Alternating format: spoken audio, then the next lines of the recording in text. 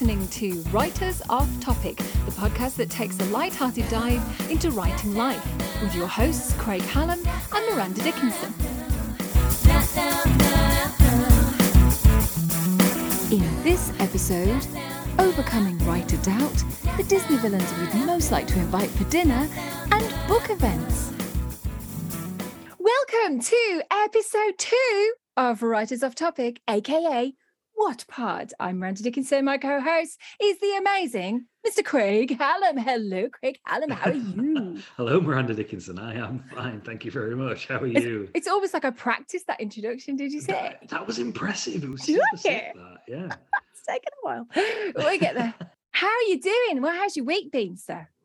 Yeah, pretty well, to be honest with you, since our last episode 2 weeks ago, I have done precisely nothing. Woo! I have done no writing at all. I've tried and I just haven't got any done. I'm in one of those, where you sometimes get those slumps. Maybe you've. I live for the slump. My slump is that every time I open a file, I hate everything in it. I really am just in that. I'm reading it back and going, this is absolute tripe. And then I skip to the other thing I'm working on and go, and so is this. And then I work on the one that I'm actually supposed to be really working on. Yeah. Putting loads of effort in, and I go, and this is the worst of the 3. And what I really want to do is go delete. But I have to stop myself doing that. I do that. The only trouble is that I've got a deadline, so I can't delete it. I'm just going to keep writing like a crazy person to try and get it done. Might be good though. I've been talking to another author, Noreen, and we've both been saying the same thing, that sometimes you just kind of write something and need to plow through. Yeah. She's stuck around 18,000 words, and so am I, oddly. I said to her, just smash through it. Write any old drivel. Yeah. Get through it. Get to about 25,000 words, and everything will all of a sudden just be like, oh, okay, I'm back in a flow again. And then I came home and thought, yeah, you should do that, Craig, and then promptly didn't. But yeah, so I've been in a bit of a slump, to be honest with you, the last couple of weeks, writing-wise. Other than that, I've been great. But how many? I was going to say decorating, flat pack furniture. It's all happening. I now don't have a single box of flat pack furniture in my house. Have you defeated the flat pack mountain? I think it's more of a draw, but yeah. It's a hooga wooga or something if it's from IKEA, isn't it? It'll be whatever mountain is in Swedish. Yeah, it's there was some large pile of stuff in Swedish. I've just decided I'm going to start naming my fantasy characters after IKEA furniture and see if anybody notices. Oh man, you're so cute! But just make sure you put like an apostrophe halfway through the word, because that seems to be the thing. Because that's how fantasy writers do it. When Bob turned 30, way back in the day, I wrote him a fantasy short story. And at the time I was working in a print and design department, and I had a lovely, very, very sort of like expletive heavy Glasgow friend called Mick. I worked as a copywriter and he was a designer. And so we had it that the two characters go on a quest and they have to go to the place where all knowledge is found, which is a comic book shop. Sure. But the main character called it a comic book, and the guy who ran it banishes them into a comic book until he says the proper thing and says that it's a graphic novel. It's a graphic so I had a spread in the middle that I drew, which was kind of him falling into a comic book and then having to find his way out. And the guy in charge of the comic book was called Dave. The apostrophe Ave. I'm really proud of it. They'll never see the light of day. So all these people browsing the boxes, looking at all the different comics and graphic novels and stuff. And he turns around and he's like, "You besmirched the name of a graphic novel." He's like, right, spotty bloke, like he looks like he's not important. And then all these people turn around and start chanting "Da-A, Da-A, Da-A," and then they get banished into a comic book.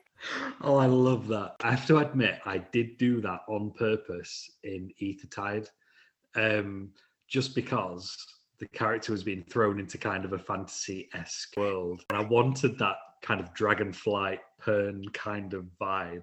I thought, I'm just going to throw an apostrophe in the middle of the place name, giggled for weeks about. The moment you do that, it's Fantasyland, isn't it? That's what you do. There's a brilliant, I don't know if it's still there. I think it is. Brilliant comic book shop in Birmingham. That's one of Bob's favourite places. So when we were karting, we used to go there though, and I'd never been to one before. So I thought it was amazing. And I was like, I've got to set a story here. This is amazing. because I'm pretty sure all the people that are just kind of randomly browsing and looking quite geeky are probably superheroes in disguise. 100%. No one's going to check, are they, in a comic book? So No. if you've got a Superman t-shirt, and no one's going to check you're not actually Superman. Exactly. So I think it's like hiding in plain sight. That's it. You get the glasses, go and hide in a comic book shop with a Marvel t-shirt on, or /DC t-shirt, obviously. Yes, of course, because we would never favour one over the other. Absolutely not. I was a Spider-Man kid. Spider-Man and the Hulk were my guys. Did I tell you about one of Flo's first baby grows that almost caused me to storm out of Mothercare? No. When we were expecting Flo, we didn't know whether she was going to be a Flo or not. Right. I wanted to buy baby clothes that just weren't one way or the other, because I was like, at the end of the day, they went for 2 seconds, and I don't get the whole, they've got to be pink. We're doing exactly the same thing. You see, like I thought you might be. And at the time, because before Mothercare obviously went bump, I think this might be why. The ladies in there were just not friendly, because you go in thinking, finally, I've got a reason to come in. It's obviously happy place for pregnant people. And, no, because you start getting all you're going to disrupt your baby if you don't get this push chair and all of that. Yeah. Yes, exactly. But they had a range of Marvel baby grows, and they had a Spidey baby grow. And I just said to Barb, I don't care whether we're having a boy or a girl or somewhere in between. I am going to care a Spidey baby grow. My child is going to have a Spidey baby grow. And so I went up, and the lady's like, is it for a little boy? And I was like, it's for whatever's in here, like tap my bum. Yeah, and whatever flavour this is. She said, oh no, we tend to try and dissuade mothers from, I think I was like, what? I'm sorry, have I stepped through a portal into 1952? What is going on here? And so I was so incensed, because I'm like, I am buying a damn baby grow for my baby, because my baby's gonna be cool. Thank you very much. So I literally did excuse me, are you not selling me a baby grow for my unborn child because it has Spider-Man on it? And she's just like, just like to be quiet, please, because everybody's looking. I think it's the mama bear. It comes out. Yeah, I'm going to raise my voice ever so slightly. Raise my voice in a very interesting manner. That's one good thing about being a singer. I've got pretty good projection. And this poor lady. She was like, no, you can have it. You can have it. She literally, she threw my change at me. Just get out. Just go. Yeah. She fully deserved that. So Flo had a Spidey baby grow. Yes. I have seen baby grows that are the Star Trek Next Generation uniform. See, now if I'd known they were there. Oh my! I will be. Question is, do they do them in different? Yes, they do. Yeah, they do the command colours, the engineering colours, and the science. I had an engineering mask during the time when we were masking, but I was quite annoyed because I wanted a Deep Space Nine engineering mask, and they only did Next Gen or Voyager, so I had to go for Voyager because it was a nice colour. Yeah. But I was a bit like, in my heart, this is a Deep Space Nine because I'm a DS9 girl. It should be a DS9 one. Oh, sorry, listeners. We went on. By the way, if you ever want us to start a Star Trek podcast instead, we could do it. 100% do that. We could. We have gone off topic. Is this like, if a tree breaks in a forest, does it make sense? If we go off topic without actually saying what a topic is it classed as off topic? Interesting. What are we talking about this week, Craig? Oh, let's check the spreadsheet. Let me check the spreadsheet of power. Just bear with me. So, thank you to everybody who dropped in more questions. We do still have a fair list. But this time, we are going to answer one from Erica Cross. Thanks, Erica. In our Instagram live thing that was supposed to be 5 minutes and ended up being 45. She asked part of a question that we kind of answered last time. So if you want to know what that is, folks, head back to the previous episode about how to complete a novel and how to find time to write, which we kind of answered last time. Yeah. She also tagged on to the end, can we talk about how to be a confident writer and overcome self-doubt? And I thought that'd be a really interesting one. That's a great question. To talk about. We also have coming up from Lauren John. Thanks, Lauren. Which Disney villain would we want to have dinner with? Oh, that's brilliant. So first of all, because I know that I am going to be terrible at this subject. Don't do this. I knew this was going to happen. Oh, I'm no good at this. I'm going to pass over to the one with the hat because she knows what she's talking about. That's what happens every single week. The thing is, genuinely though, here's my reasoning. So my reasoning this time. Welcome to Craig's Caveats. Yeah. New section of the show. The thing is, you know that I am not really the best person to tell people how to be a confident writer and how to deal with self-doubt. So I thought maybe you should go for this one first. You think that I'll I just am? add something in if I come up with it. Okay. No, but you project it way better than I do. I talk when I'm nervous, which gets me out of a lot of probably why I've ended up becoming a podcast host. Yeah, which is going to get us through this podcast. This is going to get us through this podcast. Okay, I've struggled with this. Every writer struggles with it. I think if you're feeling self-doubt, if you're worrying about things, if you feel like you're not worthy, it just means you're a writer. I'm sorry. It just means you're a writer. 100%. I have it all the time. I have it. Sometimes doubt is just a pesky beast, because it will come at the point when you feel like you're flying. It will come at the point when you're halfway through edits, or even me. It's pretty much self-doubt all the time. Hence the need for biscuits and copious amounts of Yorkshire tea to get me through it. Yorkshire tea. In my many years of writing, I'll just weave my bath chair over here and I'll tell you my secrets, everybody. Come close. In my many years of writing, I've just found that it's just something that's there. It's like I get hay fever every year, and it's going to be grotty when it happens, and you take as many precautions as you can to kind of combat it, but essentially you're going to have to go through it. I think the only thing that's really helped me is when you realize that you're your first cheerleader. When you tell yourself a story when nobody else is seeing it, when it's not contracted anywhere, when you don't know whether even if it's going to be a proper story, when you're writing those first lines, before the self-doubt kicks in, there is always that part when an idea is still sparkly, where you believe completely in what it's going to be. Yeah. And then the challenge is actually making it look like that. It's like somebody said to me, I love this analogy, and I just use it also. Apologies if you've heard me say it before. Someone said to me that writing is like this, right? So when you have your sparkly idea in your head, it is an amazing recording at Abbey Road with the London Philharmonic Orchestra, everything beautifully in place, everything sounding fantastic. When you tell somebody that sparkly idea, it's you and a kazoo. Right? Because it is, because in your head, it's so much more, it has to be epic to make you want to write it. Okay. So whether you think you're capable of getting that onto the paper or not, at the point when that thing turns up, that's when it's fun and it's a game and it's everything that you wanted to be a writer for. It's all the tingles and it's fantastic. The idea that you write down at midnight, the next day you look and say, what was I thinking? But at midnight, it was amazing. And I think the key to do that is to try and kind of hedge that feeling. You know, I love this idea. I do love this idea. It might be a real pig to get down on paper, but I love this idea. What is it I love about this idea? And keep reminding yourself what you love about it. And I was talking to somebody the other day, on the brilliant author, Liam Livings, on Twitter. Check out his work. He's fantastic.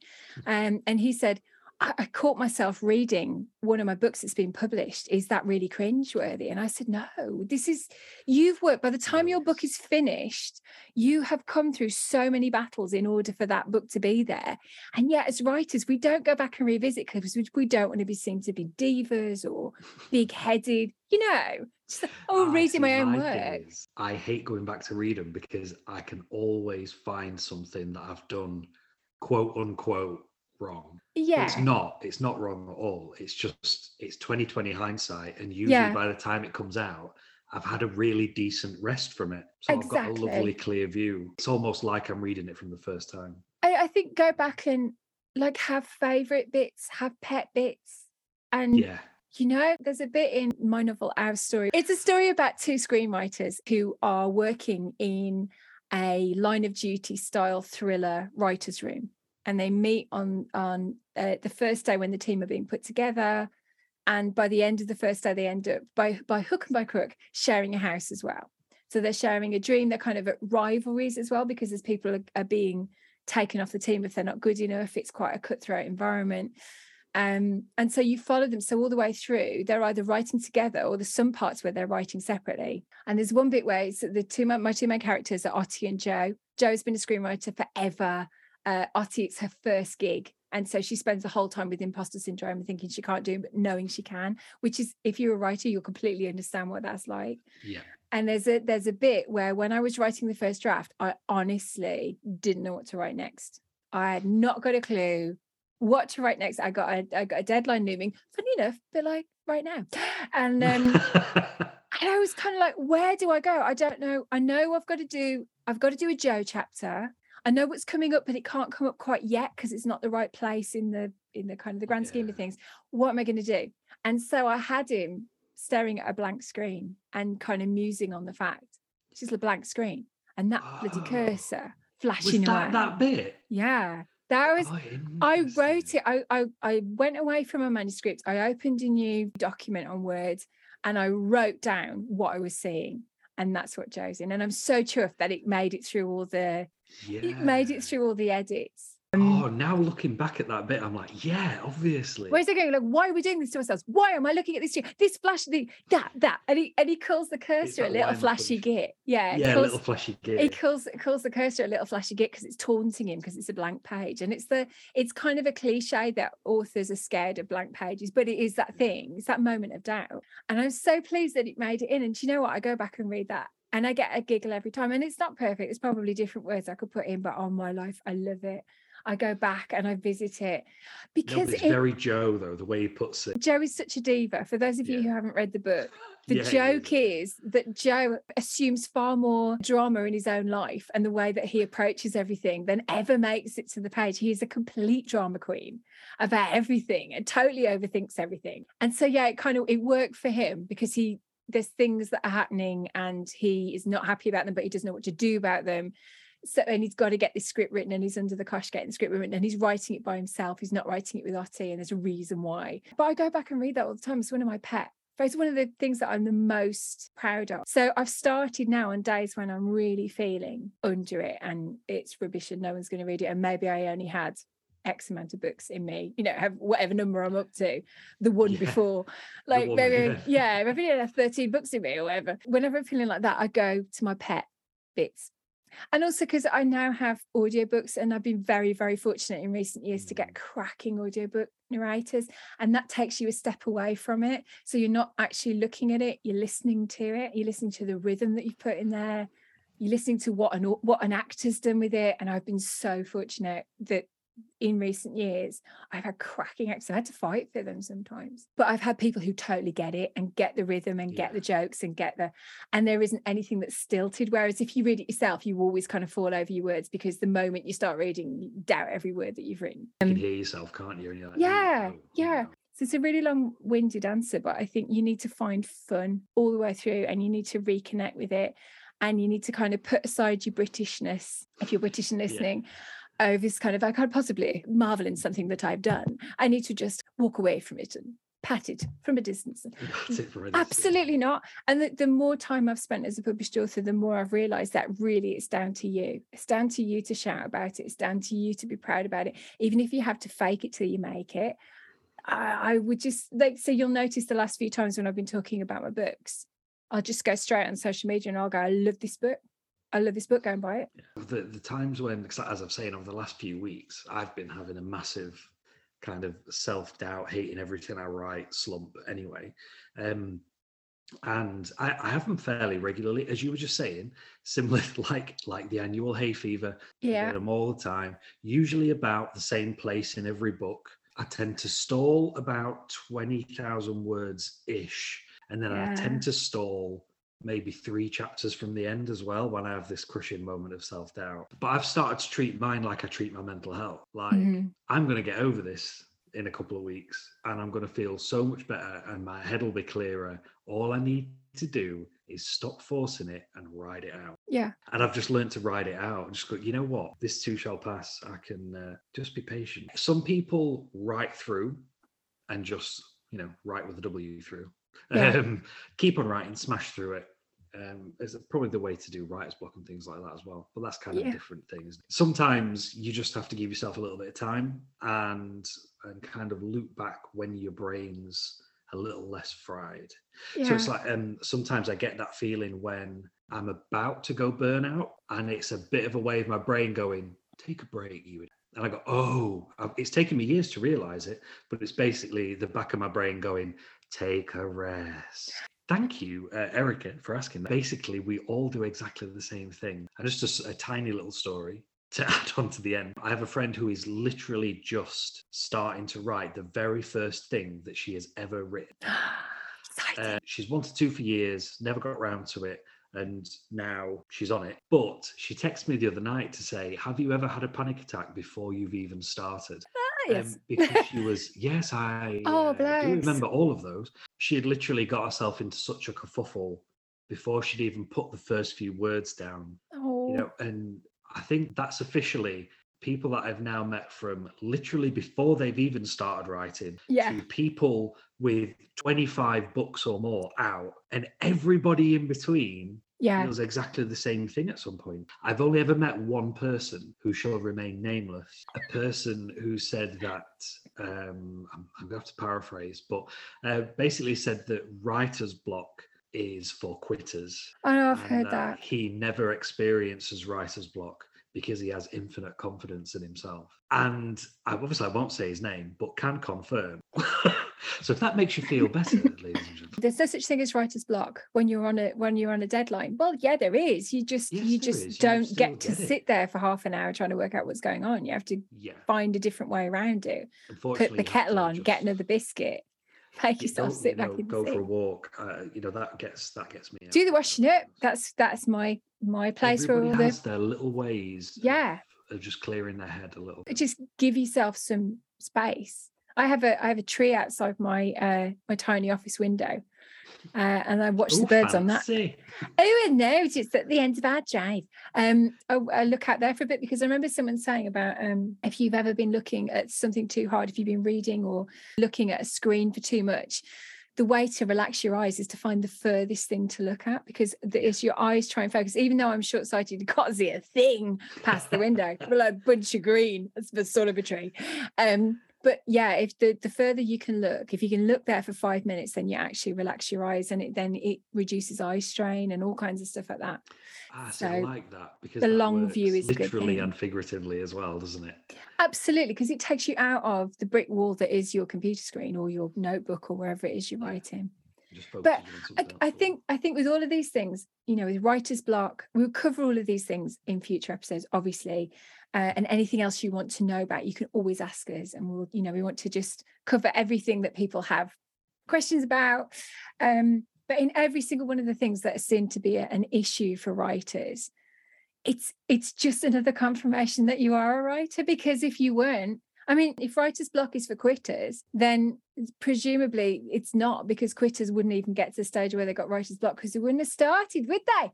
Well, that's the whole point. Yeah, if it makes you feel better, I did get back at him in a panel later that day. But anyway. Oh, beautifully done. Brilliant question. Thank you very much. Hope we've answered your question. Yeah, thank you. Thank you, Erica. Really appreciate that one. So Lauren has asked us which Disney villain we would like to have dinner with. I think you should go first, because you thought about this more than I have. I think it would probably be Hades from Hercules. Oh, he's a pretty cool villain. Yeah. He appeals to my personal aesthetic anyway. We're both kind of just want to be Ghost Rider desperately deep down. Oh, I love it. But yes, he's that very kind of sardonic, kind of very dry. Yeah, I think we'd probably get on a little bit too well. Oddly enough. Yeah. The problem is I have never seen that film all the way through. I've only seen bits when it's been on TV, and I know that's shocking, but I still love him. It's a very strange one, because it was Gerald Scarfe, wasn't it, who did all the images for it? I don't know. Oh, was that? Oh. So the guy who did the opening titles of Yes Minister and Yes Prime Minister, he was involved in the design of the characters. God, I never knew that. So it was very different from anything else they'd done before. Yeah, the animation was very, the characters were very stylized. Very angular and very stylized. And look like kind of Greek murals. Yeah. And things like that come to life. Because you have the Greek chorus, who are a brilliant gospel choir. Yes. They are frequently shown going around Grecian urns and stuff. So yeah, it's very dark for Disney. But kind of doing that story, it needs to be. The darker stuff that sits behind the shiny. Yeah. Those little moments where you're like, oh, really? Okay, we're going there. It's kind of the only way I can watch a lot of Disney. There are some truly brilliant Disney movies out there, and there are some that are also a little bit too saccharine. I love The Hunchback of Notre Dame because some of the humor in that is so dark. So good. One of the songs starts with Paris, the city of love, is glowing this evening. True, that's because it's on fire. But but there's also L'Amour. And he's leaning out of Notre Dame with a sausage on a stick while he's saying it. He's one of the gargoyles. I love it. I love it. And the poor guy that keeps being freed and then falling down holes and falling into I'm free. I love it. It's just that appeals to my sense of humor. Yeah. Dang it. Can I have a Disney villain sidekick? Ooh. Because I have a favourite. I like that. Yeah, go for it. I want to know who this is. Iago.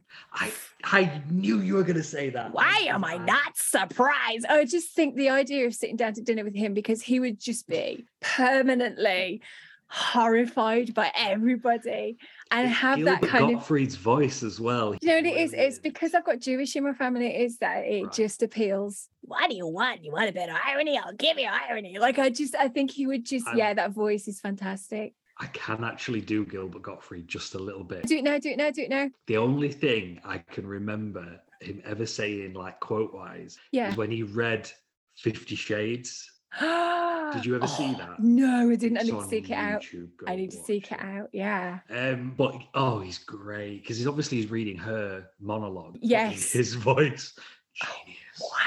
I love it. He ran me up against the wall, and all of a sudden, I felt like a real woman. And it's like, oh my God, Gilbert.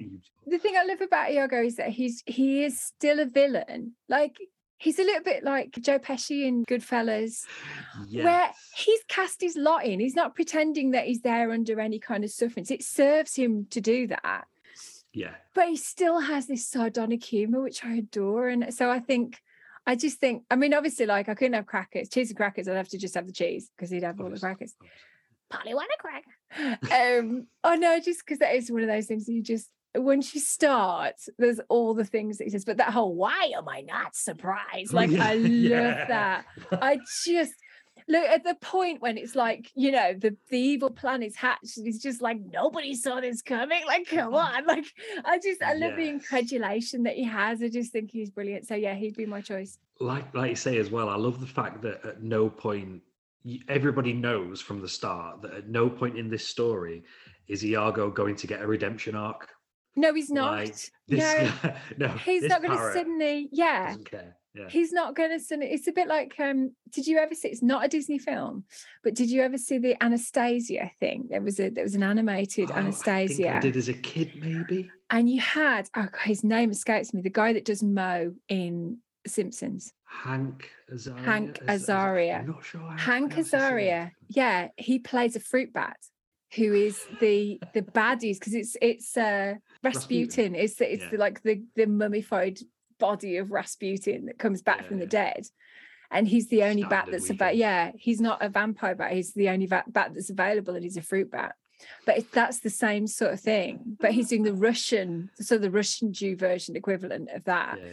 And he kind of gets a little bit of a redemption arc at the end of it, but there's still, it's like that with Iago. He's just, he's going to go out laughing. I love that he's just kind of accepted his lot, and he's accepted who he is, but he's still taking the rip out of everyone, and I just love it. I just think he'd be brilliant. Yeah, even the guy he's supposed to be following is like, oh, really? He's clearly cleverer than the baddie, but he's still... But he's just a parrot. Like, he could probably totally rule the roost, but he just can't be bothered. And I love that. I love that. But he'd rather just sit there and criticize everybody, which I think that's a good choice. At a dinner party, that would be quite fun. Yeah, definitely. That's a brilliant question. Watch what you were eating, though, wouldn't you? Yeah. What is she having now? She's having dessert? Really? Like, oh man, can you imagine? She's already had like 46 courses. She's having another one? Do you have a stretcher? Like, you could just imagine. Oh, it'd be brilliant. Are we in a cartoon here, or is this a Monty Python sketch? I love it. Yeah, so that's my choice. That's much. But what a brilliant question. Thank you so much. Yeah. That is an amazing question, Lauren. Thank you. I love these fun ones, I really. And the last thing I wanted to talk about is your event that you've been to over the weekend. I went to an actual event with actual people. Yeah. And so far, I'm still, touch wood, testing negative for COVID. So that's a bonus. I think you've made it. I think you're okay. Oh, don't fake. I'm touching wood. So you went to Harrogate, right? So what was the event that you went to? I went to Harrogate every year in Harrogate for quite a few years. I can't remember how many years it's been going, but at the Old Swan Hotel in Harrogate, which is where Agatha Christie, because I don't know if you know, but Agatha Christie, at the height of her fame, basically went missing for, I think it was 16 days. It was quite, you can imagine it was a long time when you haven't got rolling news. Yeah. The greatest, female crime writer that England had produced went missing and nobody knew where she was. She was discovered at the Old Swan Hotel in Harrogate, having quite a lovely time. She checked in under a false name. She disappeared, but I had no idea that is why they had the... And that is why they hold it in Harrogate every year. The proper name is even longer than my Wednesday night show, which I didn't think that's possible. Well, this is why I have to ask, because I can't remember. It's the Theakston's Old Peculiar Crime Writing Festival, but everybody either just calls it Harrogate or they call it Theakston's Crime. That's the hashtag that you'll see everywhere. So if you look at social media over the last kind of few days, you will see a lot of people posting pictures of it. And it's brilliant. It's kind of it's a weekend. It starts on a Thursday, but I do Friday to Sunday. Thursday is they have a whole load of writing workshops, so you can have masterclasses with really famous crime writers, and that's amazing. Yeah. And one time I'd like to do that, but I don't have the money. It's quite expensive. But yeah, then the festival itself starts and you have seminars, but the seminars are kind of a group of really interesting writers talking about one aspect of crime writing, talking about their books, talking about all aspects of writing, actually. So you get to kind of sit and listen to writers from all different countries, all different genres as well, because there's so many subgenres within the crime community. So you get people who write kind of really sort of golden age Agatha Christie stuff. You get people who write police procedurals like I do. You get people who write really out there psych thrillers, serial killer thing. That's the big thing this year. It's all like lady serial killers seems to be the thing this year. But there's different panels on different aspects of crime writing. And so there are some people that go to all the panels. There's a lot of people that just go and hang out with loads of friends, and they have a big tent outside that's the bar in the evening, and kind of does tea and coffee in the daytime. It's open-sided, so that felt a bit safer as well after the last couple of years. And so it's just a chance to kind of go and see people. And so I've been going since 2016, when I was secretly writing my crime novel, but actually not writing my crime novel if anybody asked. But I just wanted to go and I went as a fangirl first off. Because you get, 1 minute you're listening to Ian Rankin and the next minute you're listening to Chris Brookmyre, or you're listening to Val McDermott. The greats were all there as well. Lee Child was there one year as well. I went to listen to Linda LaPlante, who is I love Linda LaPlante. She's like the British crime writing Iago. She's amazing. Don't take any prisoners at all. She's had to really fight for what she's doing. But, a fantastic body of work. Obviously, the Jane Tennyson stuff. She's got a new series that's DC Jack War, who's brilliant. And he's kind of like, he's been in the Met and he moves to the Cotswolds, but it's not cozy crime. It's like still a proper crime novel. But to sit and listen to her talk for an hour, it's just like such a brilliant thing. And then come out and catch up with all the people that you chat to on Twitter. I chat to on Twitter all the time. So I went up on Friday and I stayed till Sunday afternoon in the lovely county of Yorkshire. It's always lovely to be back. And also from a personal thing, Harrogate was always really important to my family, because my family are all from Ilkley, which is just up road. It was my grand's favourite. We had to go and go to Betty's, so you have to go to Betty's. I don't actually go in Betty's because the queue is enormous, but I always go and get something from the shop on the way back. Got me Betty's tea bags. I'm fine. They're made by the same people who make Yorkshire tea, so I'm not cheating. I was just about to say you sell it. Taylors of Harrogate, same people. I wasn't. People are like, oh, you're taking part in anything? No, but the difference this year is that I actually had a book that was properly published, because last year, obviously, I'd signed the deal and I'd done the work, but the book wasn't coming out till April. So it's almost like, I've got a book and people say, where is it? It's not out till April. So this year, I obviously had Secret Voices came out at the end of April. So I had that. It wasn't in any of the bookshops, but I had one in my bag and took photos of it everywhere. It was like pretending it was. And then also I met up with my brilliant editor, Keshni, and the Hero crew. I got to meet all the Hero crew, which is lovely. That's my nice. crime publisher. And they were just lovely, very down to earth and fun. They gave me some proof copies of book 2, which is The Silent Child. I know, and it's so gorgeous. And loads of them went because I had 10, and by the end I only had 2, and that's just because I put one aside for my mom and one aside for my mother-in-law. So I did spend the whole time just kind of disappearing into little corners and reading my book and seeing my words in print. Nice. And I put something on Twitter actually about it, where I just said, it just doesn't matter how many books you publish. The first time you see a printed copy of your book is just the best. It's hands down the best, and it never stops being the best. In fact, if anything, I think it gets better every time because you get to do it again and again and again, and it shows that you carried on. And also I love the fact that you can open a book and know that you're going to know what's on every page. Like, you've written every page. That still is mad for me. Like, I'm going to open this book and every single word I'm going to know because I will have written it and rewritten it and edited it and all of the stuff. That's so good, because I open mine and I go, no, don't look for this. Well, to be fair, it's an uncorrected proof. So, like, I've got some room for things going wrong. This dedication. It was more just the fact that I can see what's been a massive Word document for most of the year suddenly typeset. I check out the fonts because I'm a geek. Something about having it. Ebooks are great. Love reading ebooks. Yeah. Love that, you can spread them around the world so easily. Absolutely amazing.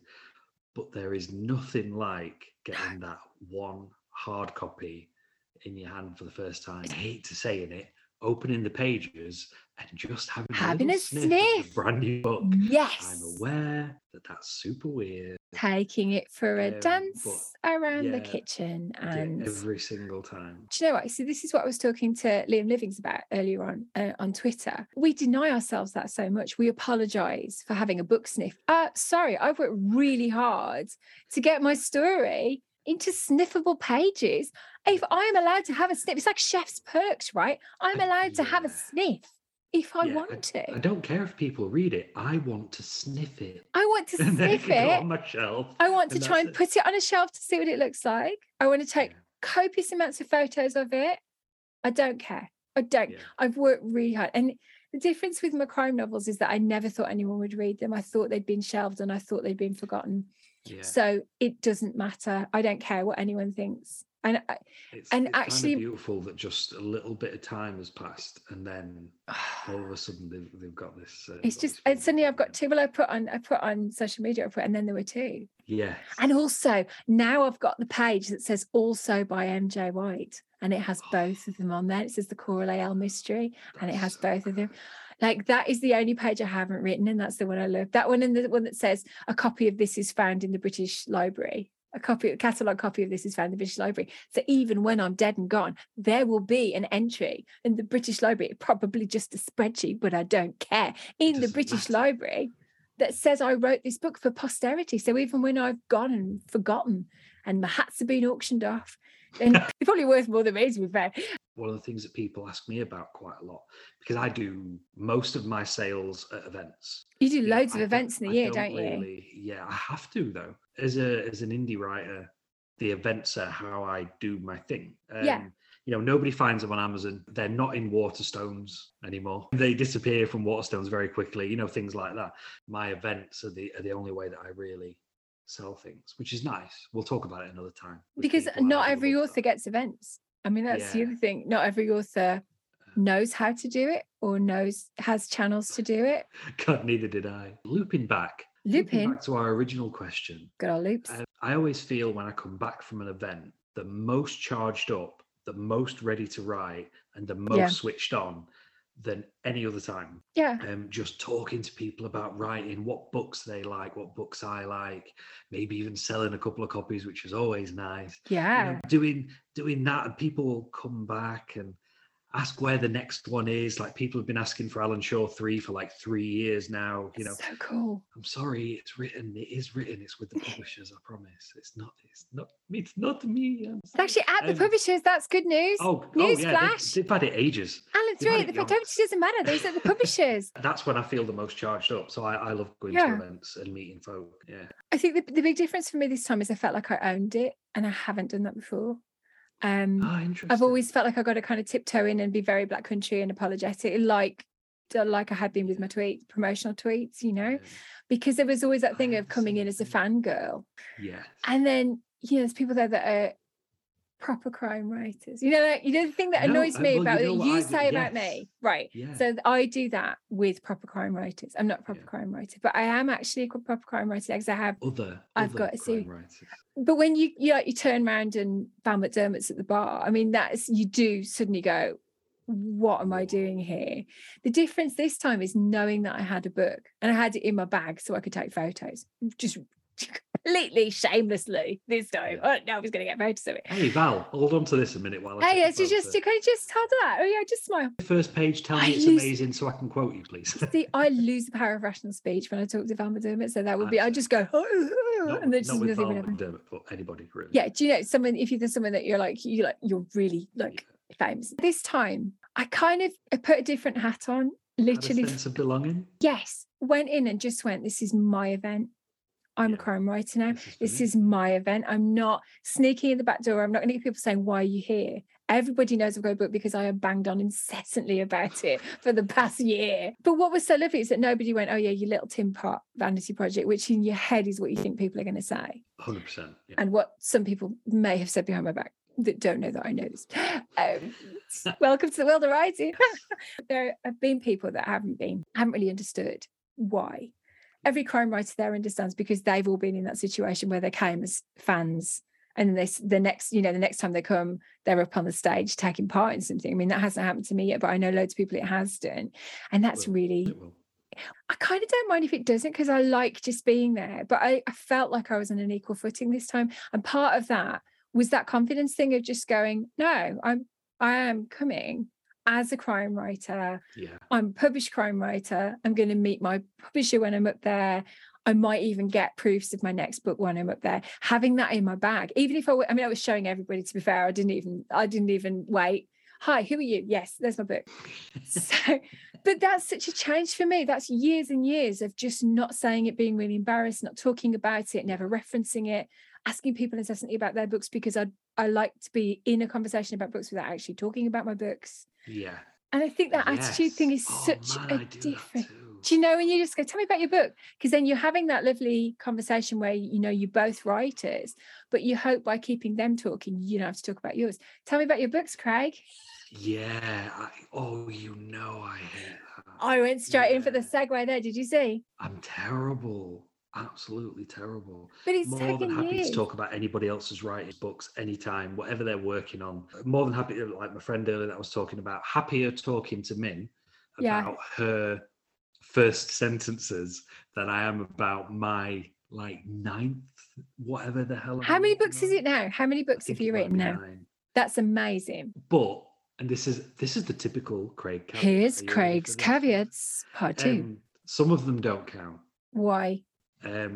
Because I count ones that haven't even been published. I count the Mystical Wombat's Guide to Life, which is inexplicably never found a publisher but did have 17 rejections. Still love that.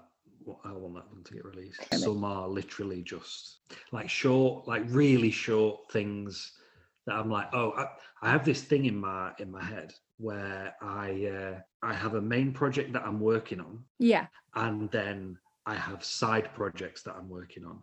Okay. And for some reason, even when the side projects are also finished, they still feel like side projects in my head. So Oshibana Complex, for instance. Which is brilliant. Everybody go and check it out. Available on Amazon. Available on Amazon. Spell it, go find it. Brilliant. But yeah, that was a side project for a couple of years while I was writing other stuff. I'd tinker with that as well. And so even though it's out, it still feels like a side project. It's in the list. It's in the list on Amazon. I know, but isn't it weird? It's so odd. I'm very aware that that's a very odd thing. Authors are odd. Authors are odd. It has to be said. Emmy's the same. Emmy's one of my favourite things I've ever written ever. Emmy's fabulous. Side project. Check that one out as well. Oh, you cheat. Do you like to see what I did? See what I did? You talking about your books? No, that's it. I'm done now. I'm going to try and trap him. And I'm like a ninja. And he's just done 5 minutes that he can't ever take back. And who's in charge of editing it? Me. You are. Yeah. Great. Thanks for that. Lovely listeners. I am very privileged because I'm getting the chance to read something as Craig is writing that I think is the best thing he has ever written. And I love everything that he's written. I'm a massive Greg Byrne fan. I'm quite happy to say if there's a t-shirt, I'll wear it.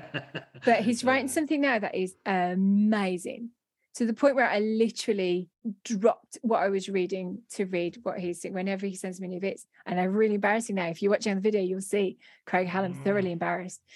Obviously, just the lighting in his office. I do have a really lovely story from like 3 weeks ago that's just hit me, and I just remembered.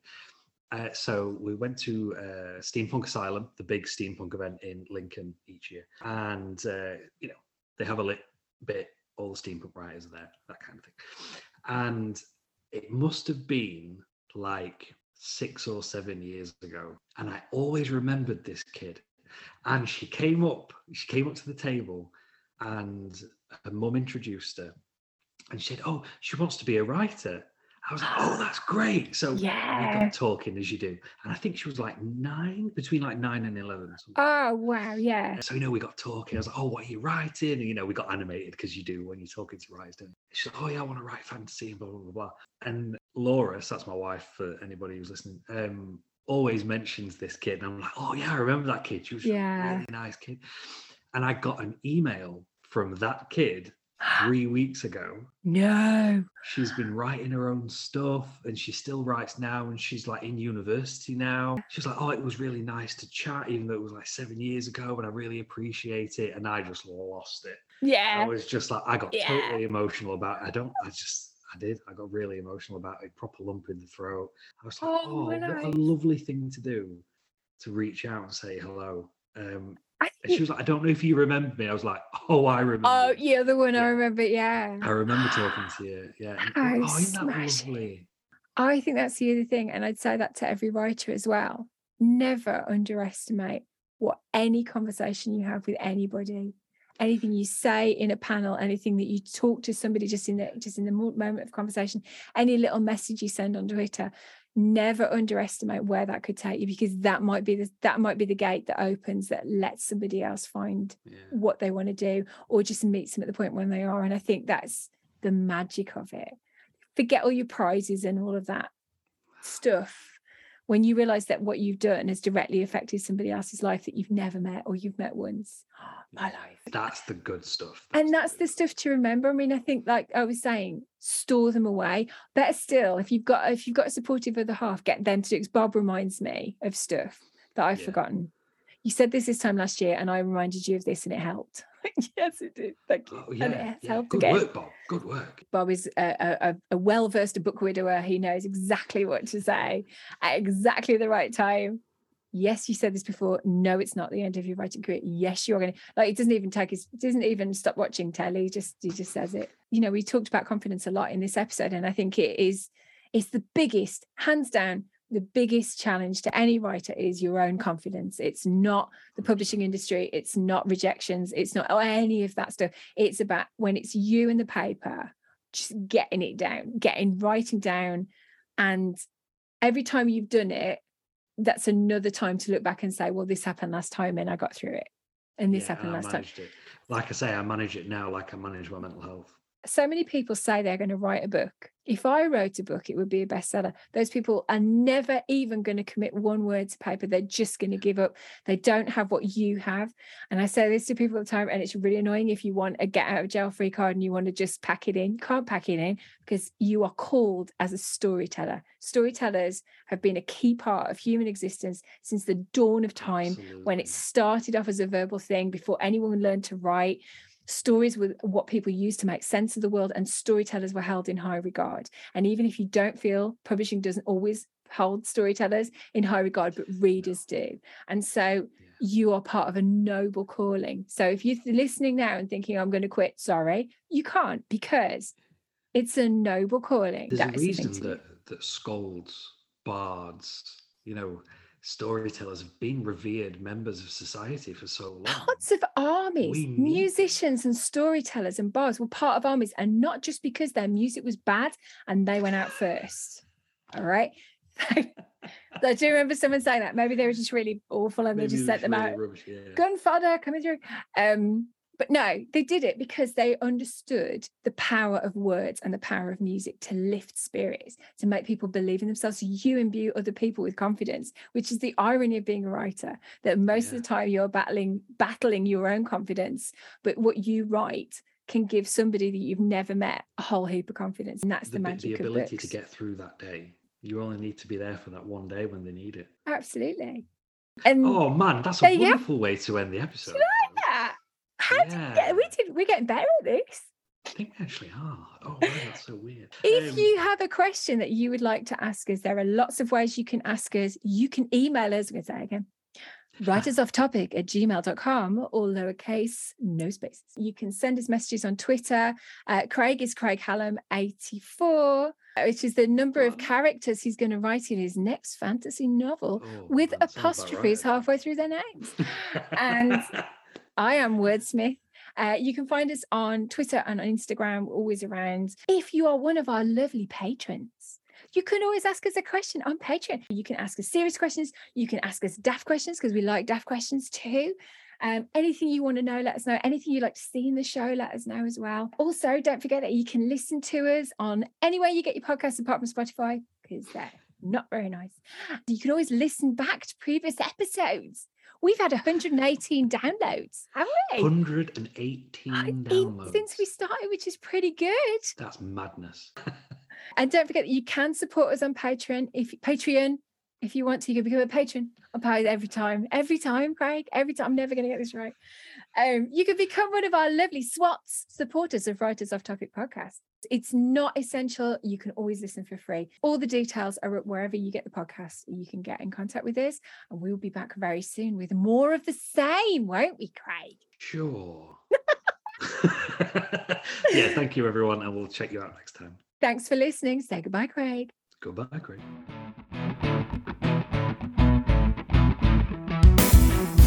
You've been listening to Writers Off Topic with Craig Hallam and Miranda Dickinson. A Coffee and Roses production, 2022. Support the show at patreon.com/writersofftopic.